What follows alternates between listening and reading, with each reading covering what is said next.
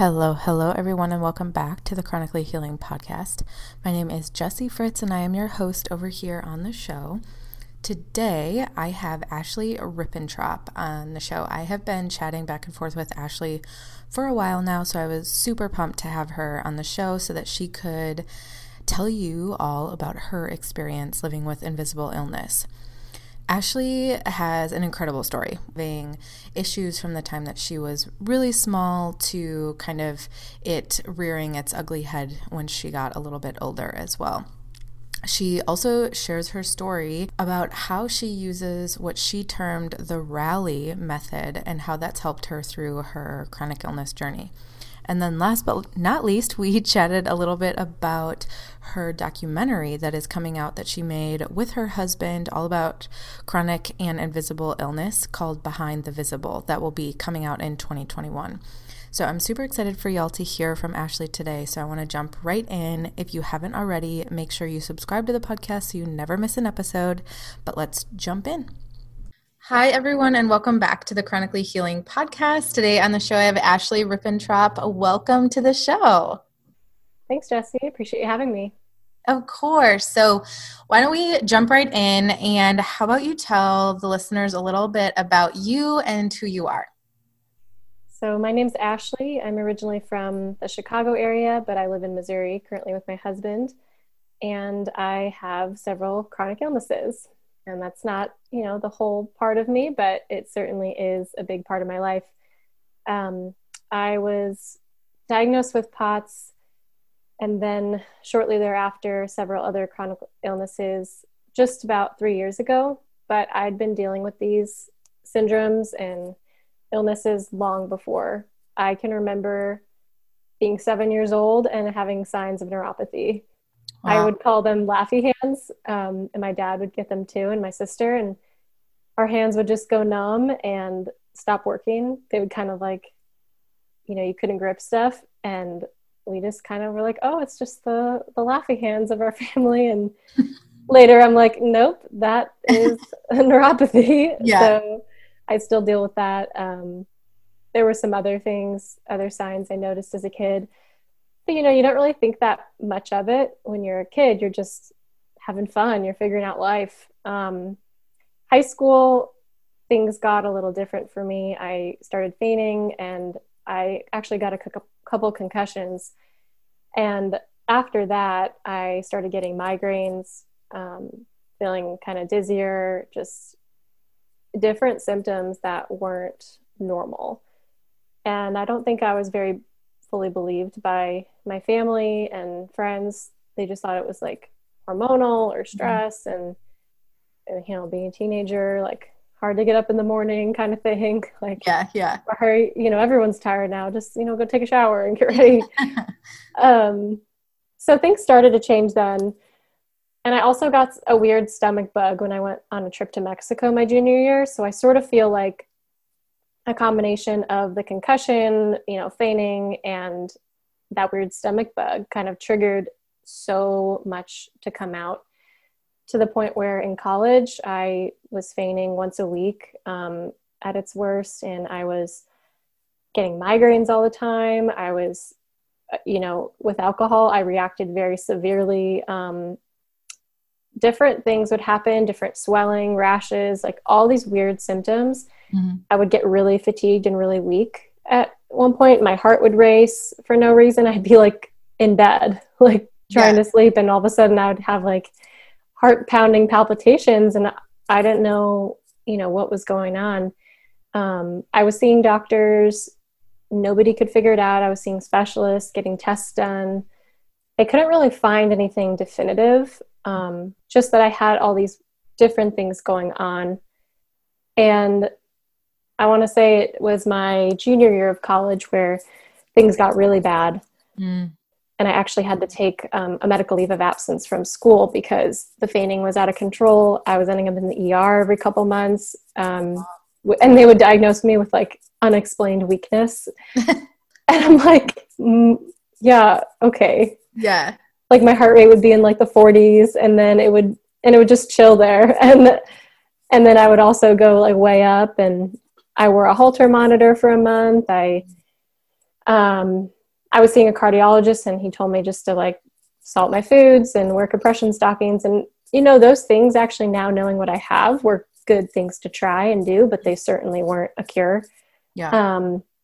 I even had a tilt table test 10 years ago, which is how you get diagnosed for POTS, one of the conditions I have.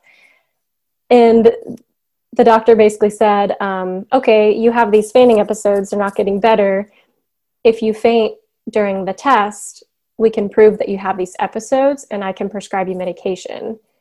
But that was all that there was, really. So he hooked me up. We did the test. I fainted, flying colors, and everything went crazy, my heart rate, blood pressure, and I got medicine. I didn't know why that was happening. He just, So, wow. So began my journey with, medication to treat this. And it did help for a while. And I actually got to a point where I ran 3 half marathons in a year. I got so physically conditioned, and I was on the medication, so it was preventing the fainting episodes. I was still having migraines a lot. I had changed my diet a bit that year. But anyway, so I had a few more manageable years. And then about 5 years ago, I want to say, things just started tanking again, and new symptoms came about, like brain fog and daily pressure in my head, daily headaches, more chronic migraines. I started feeling like my medication wasn't working anymore again. So I felt like I was near faint, and I did faint again later then. I hadn't in years, and that started happening again. So I was like, okay, something is up again. Yeah. Anyway, so I've had, tons of tests, like MRIs, scans, different things. And it wasn't until I was in a support group where someone mentioned POTS and described all the symptoms that this person had had. And I remember thinking, this is describing my life. Yeah. So familiar.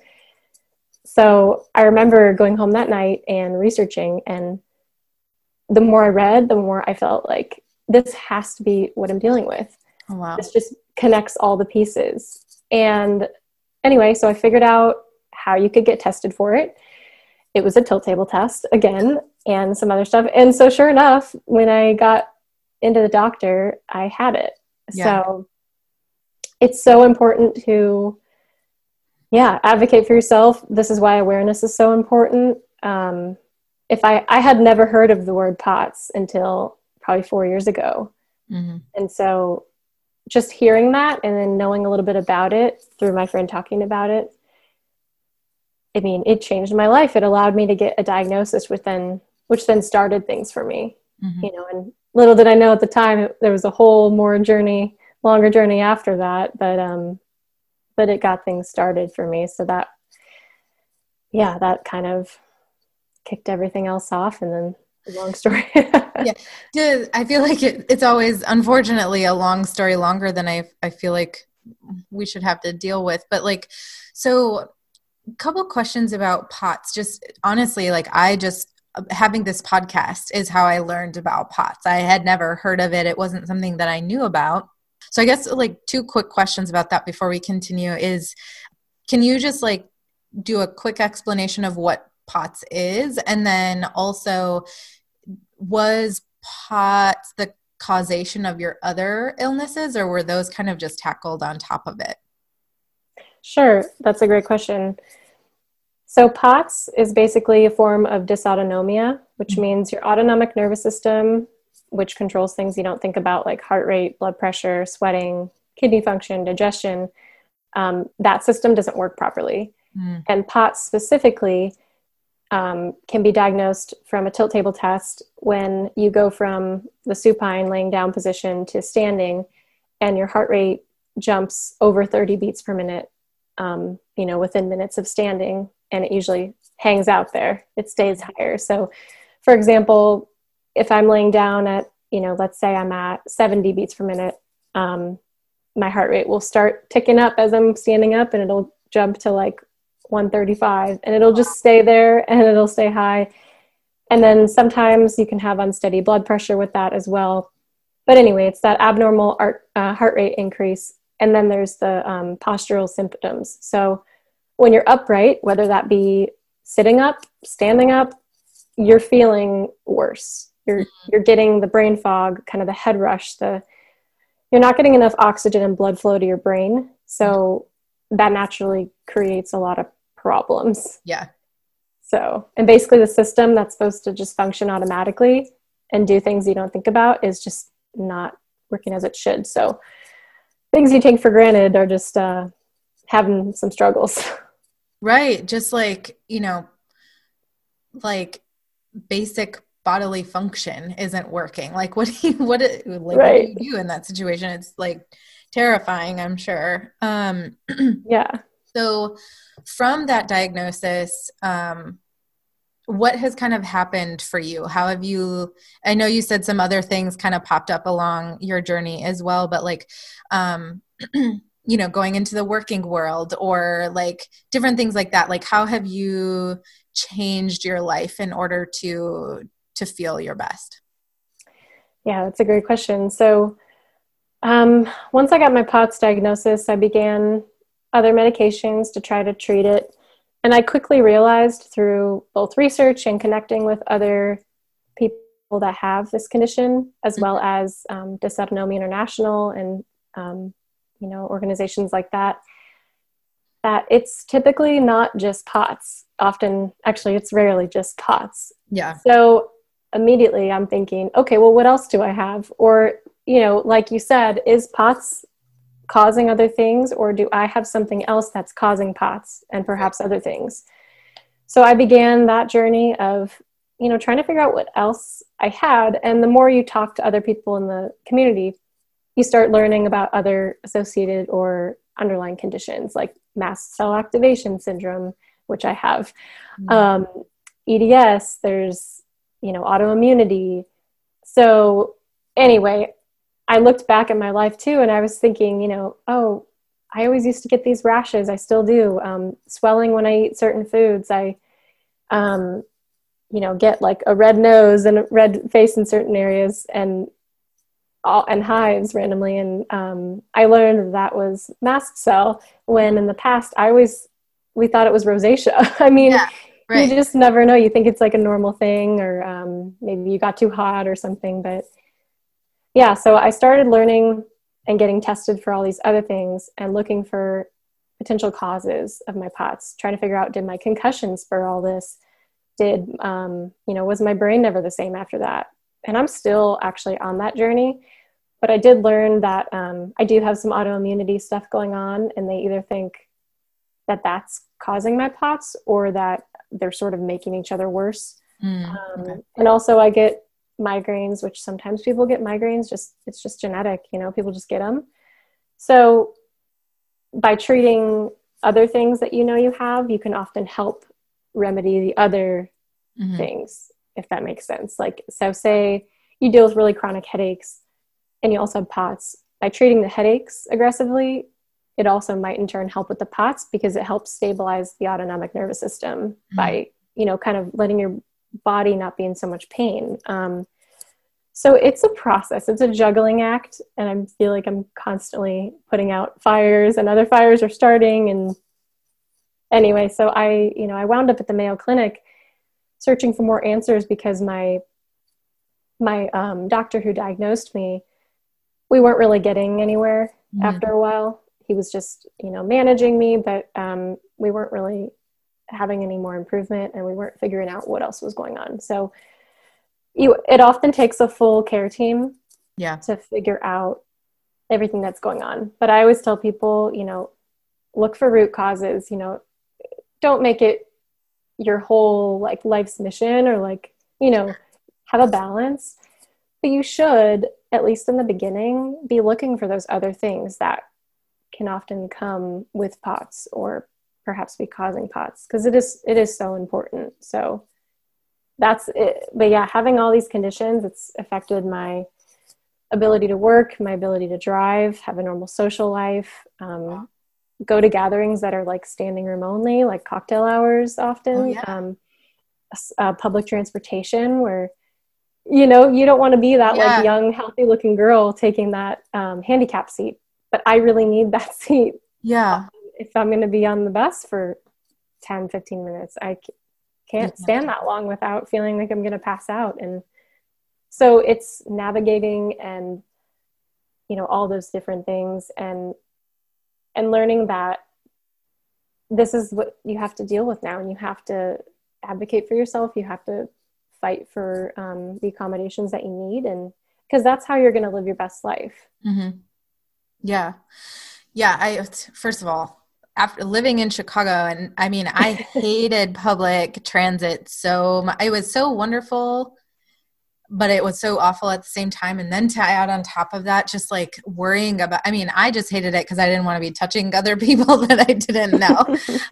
But like to have on top of that, like just that thought of like, I can't even stand here for my full bus ride. Like, you know, dealing with that is just, you know, not even things that I would think about as like a regular person on public transit or something like that. But, so yeah, I think that what you said at the end is really important, and it's something that I like to talk about a lot on this podcast. And thankfully a lot of people have similar stories, which is like they get their diagnosis, or maybe they don't, but they learn how to still find purpose in themselves and like look at what their success might look like, even though it might look a little bit different. So I know that you have like a method or a process that you really believe in, that like finding purpose in pain. So can you explain that to us?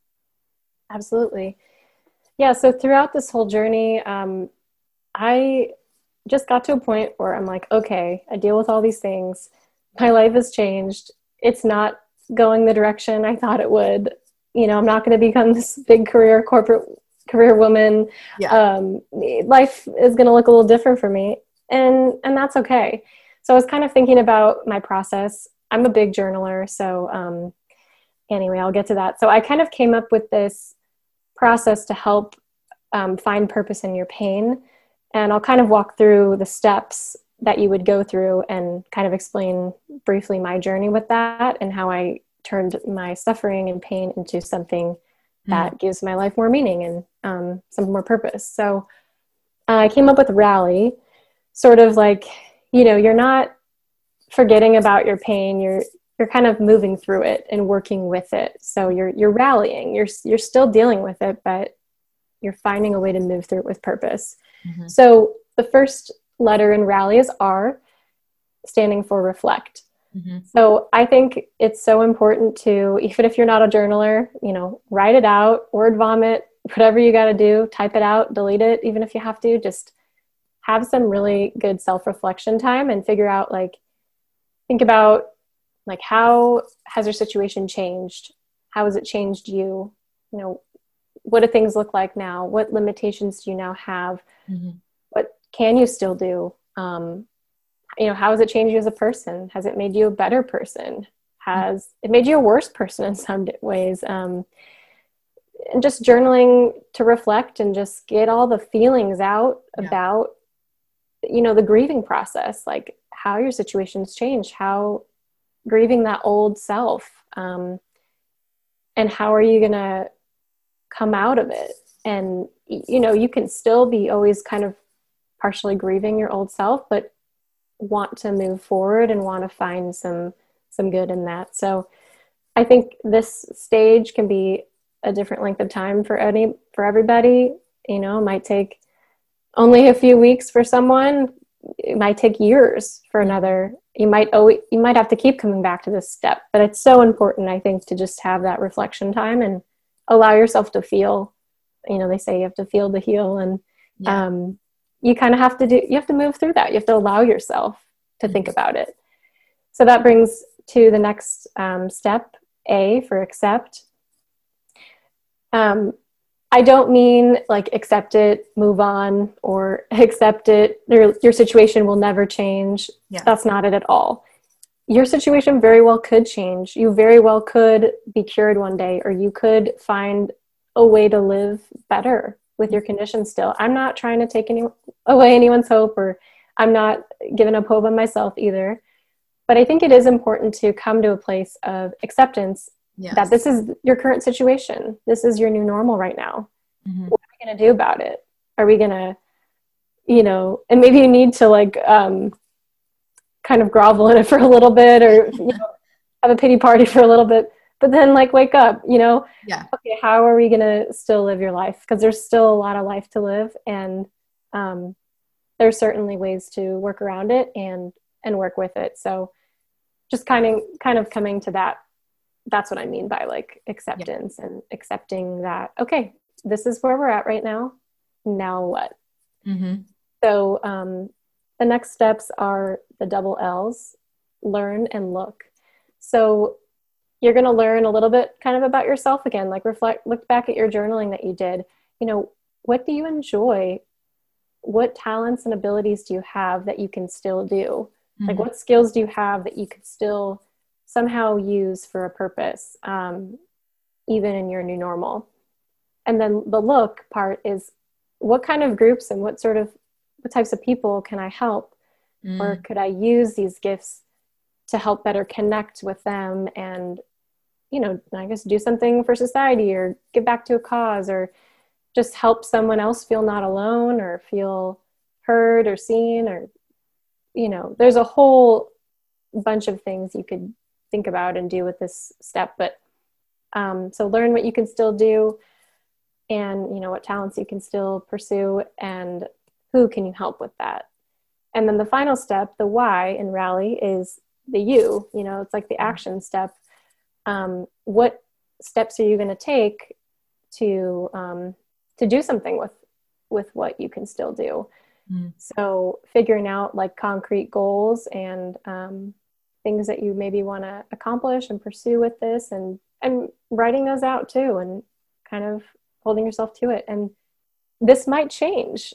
And you might rally 1, 2, 3, 4, I don't know how many times you can rally with different things in your life.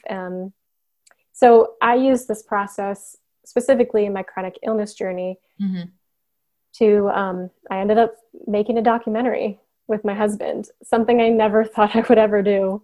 My husband and I like to watch documentaries. I know that. But if you asked me 10 years ago, 5 years ago, if we'd ever make one ourselves, I'd say that sounds like a lot of work. Yeah. But, I figured out that my career is going to look different with my illnesses. I accepted that. My situation hasn't changed for some time. There's been improvements and there's been dips, and it ebbs and flows, but it is what it is now. And I have to figure out like a new way to do something with my life with it. And I'm very connected with the chronic illness community and the invisible illness community because of what I go through. So those are people that I figured, okay, I can help. And I love talking to people. I love helping them through their challenges, through their problems, talking through things. It brings me joy to do that.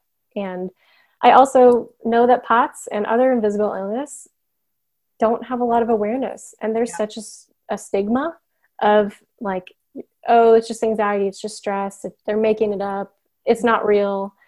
I mean, the list goes on. So I was just so motivated once I found out how many people out there have these types of invisible conditions, and that there's such, a narrative that needs to be changed about these things. So I got really motivated. I'm like, okay, well, so what can I do? I can relate to these people. I want to do something. I'm like, okay, well, I have a journalism degree. My husband does some film on the side. We just one day were like, what if we made a documentary? Like, we love documentaries. Could we do one on this? And so it began, and we just went for it and committed. And yeah, it's been a journey, but it's given us such purpose. And it's been really amazing to meet so many inspiring people along the way. And I hope our film, helps people out there suffering, and just like that connection piece. I know you don't want to give away too much, obviously, of the documentary, but is it, is it like focused specifically on your journey, or is it kind of incorporating, well, you said you talked to other people throughout it, right? So you're kind of sharing the journey in general. Yeah, so it's a little bit of both. I'm on a journey to try to find the root cause of my POTS or figure out what else is going on. Mm-hmm. Along that journey, we are also following other main people in the film and their stories as well, and telling kind of their before, where they're at now, and how they're moving through it. And so we traveled all over the country to revisit these people and interview and kind of follow their lives for a little bit. And we also have doctors in the film that help validate the condition and speak from a medical perspective, so that hopefully when the public or other doctors watch it, or family members of people who suffer watch our film, they can see, okay, these are very credible doctors, from Mayo Clinic, from, Calgary, like there's all these reputable doctors. This is real. Yeah. And it should be treated as such. And these people need proper care and should be supported, just like they have any other illness that you can see. It's like, why is it when someone has like a broken arm and a sling, they get more sympathy than somebody who literally deals with chronic pain every single day? Yeah. We need to create an awareness in general in the world that you never know what someone's going through. And just because someone looks healthy doesn't mean they are. And just because someone doesn't look sick doesn't mean they aren't sick. Yeah.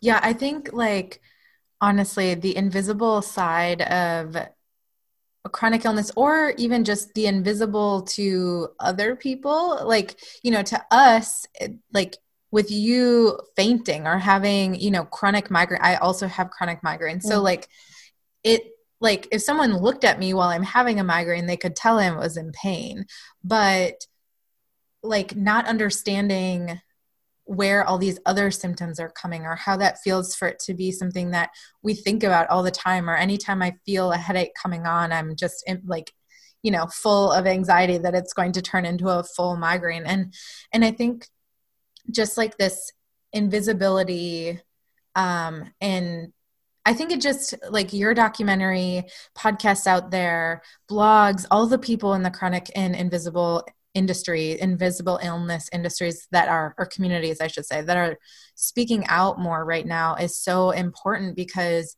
it's just bringing to light. I mean, even me having Hashimoto's, and I've had it for 10 years, I've had chronic headaches most of my life, but I had no idea what POTS was a year ago. It wasn't until I talked to someone just like you on this podcast that I found that out, or multiple other chronic illnesses that I had no idea, or my husband still deals with chronic health issues that we still don't have a diagnosis for. And like what you said before, that really hit home for me is this immediate jump to anxiety, or oh, it's because you're anxious. Oh, it's because you're depressed. And my husband very much was like, no, I feel anxious because I'm sick. So it's just all of this space that can be so frustrating for us in the chronic illness space, of just not being heard. So I think that it's really important that people like you are sharing what's going on, and we're not being quiet about it anymore. Absolutely. I think it's wonderful that so many in the community are getting out there and using their voices and sharing their experiences, because there's so much power in that. And, we need people to keep getting out there and making others aware that there are so many things you can be plagued with or going through that, you don't always see the symptoms. And it needs to not just be assumed that it's just from anxiety, or that's it. Yeah. We have a doctor that says something like this in the film, where, POTS isn't caused by stress or anxiety, but POTS can cause stress and anxiety.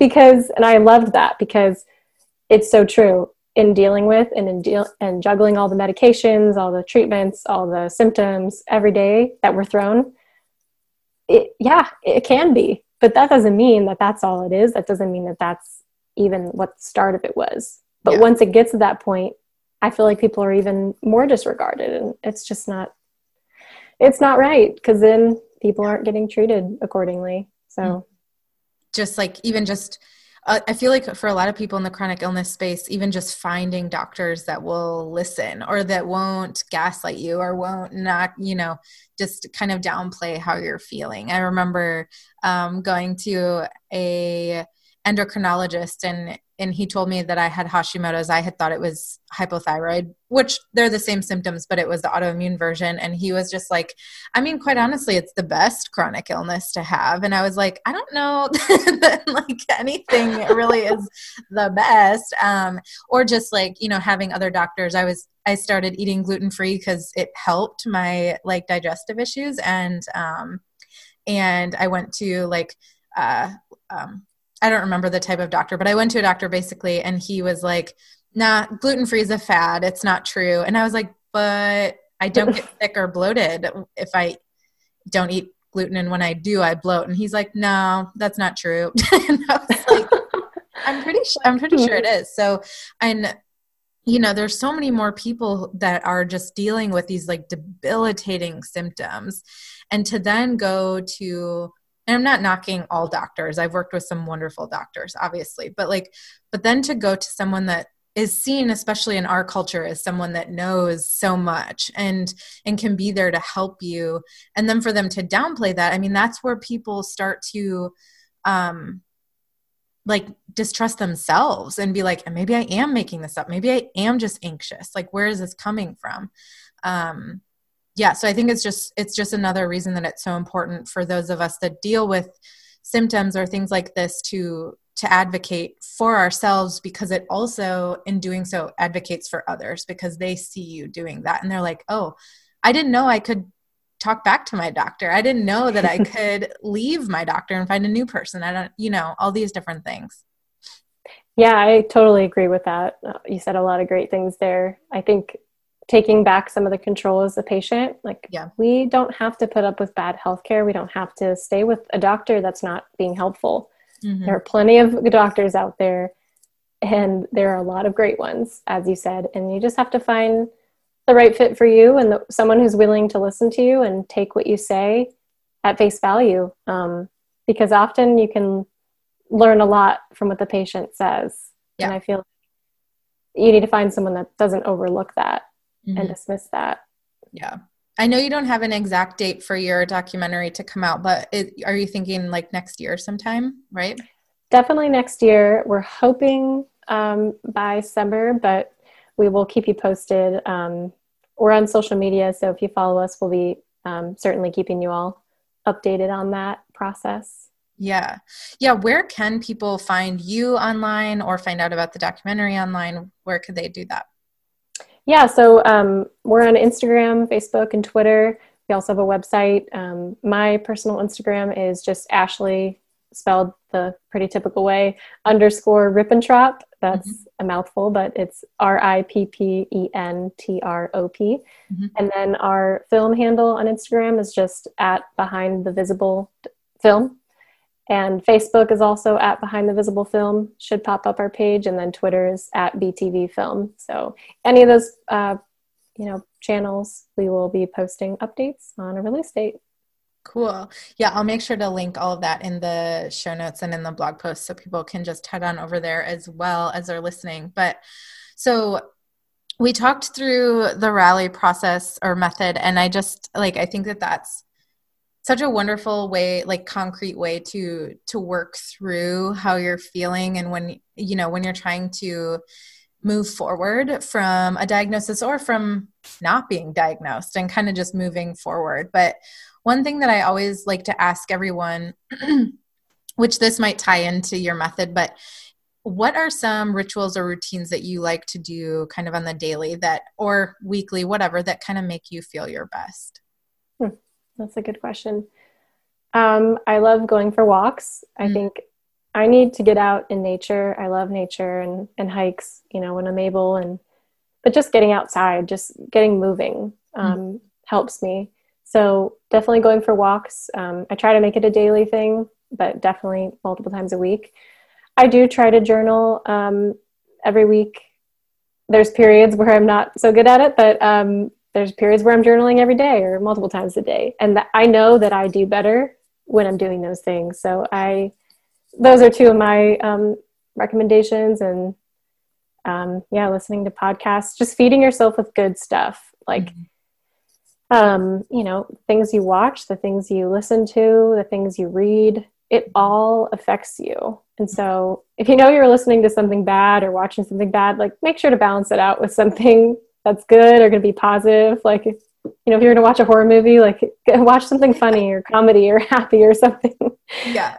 So things like that really help. Yeah. Yeah. I feel that.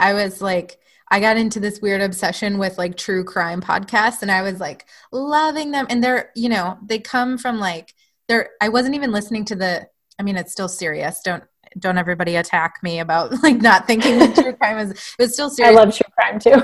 Yeah. So I don't know if you've ever heard of My Favorite Murder. So it's like, they're more of like there's like a comedic twist to it, and that sounds really awful, but it's not comedy about the true crime. Anyway, I'm getting like way off topic. However, I was like noticing that I couldn't fall asleep at night. Like I would just get anxiety, and I wasn't worried about like being killed or anything like that, but I was like just this weird anxiety that would pop up.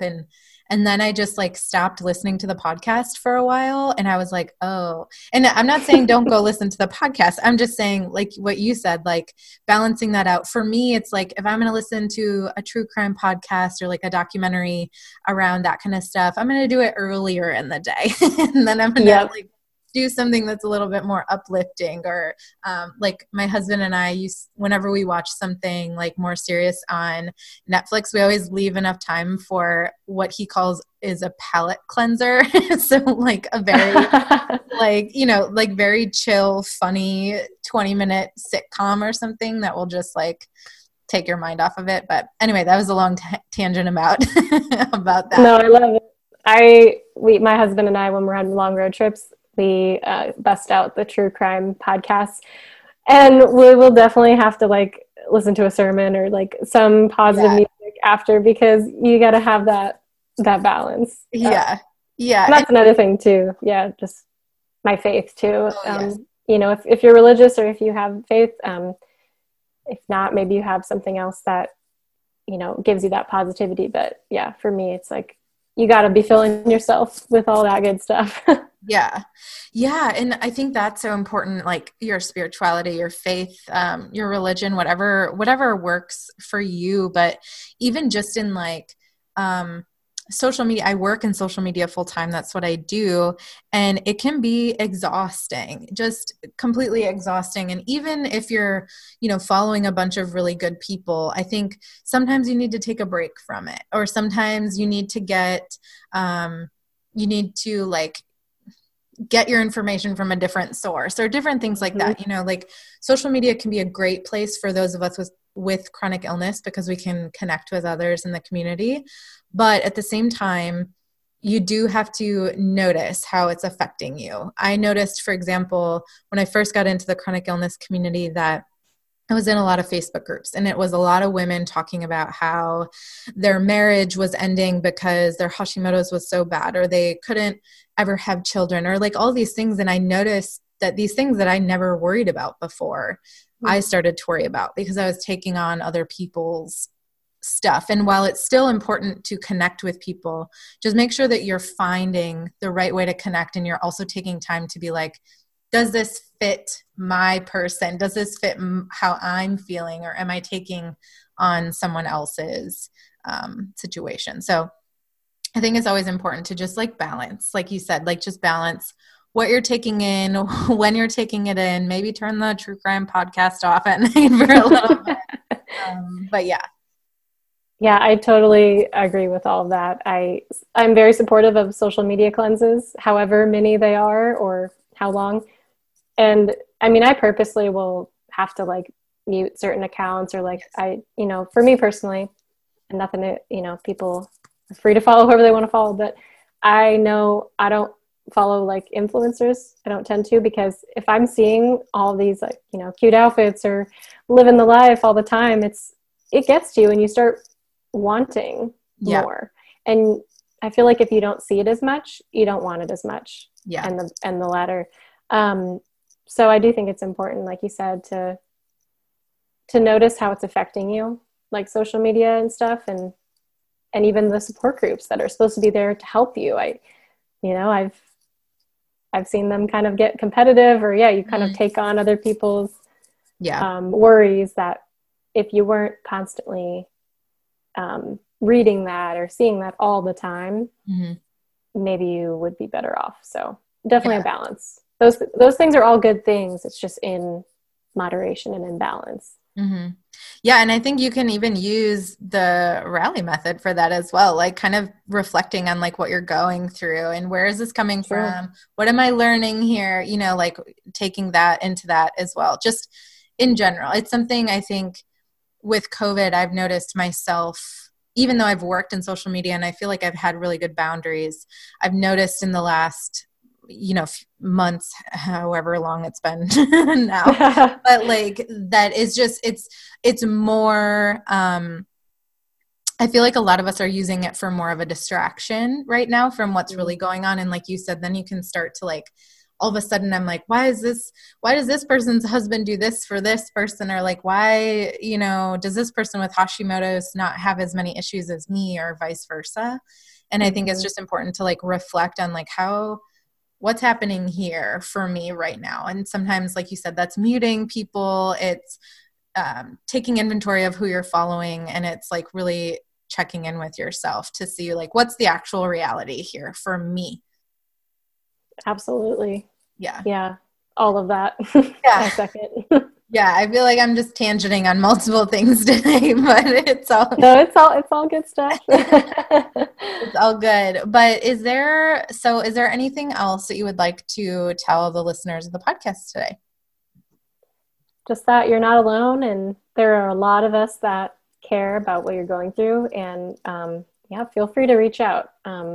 You can always send me an Instagram message, and I hope you can find hope in our film when it comes out, and it can be a resource to you to share with your family and doctors and whoever else. Yes. Yeah, I love that. Looking forward to seeing that next year. And thank you so much for being on the show today. Yeah, no, thank you so much. You have a great podcast. It's been an honor to be on it with you. Thank you. I appreciate that.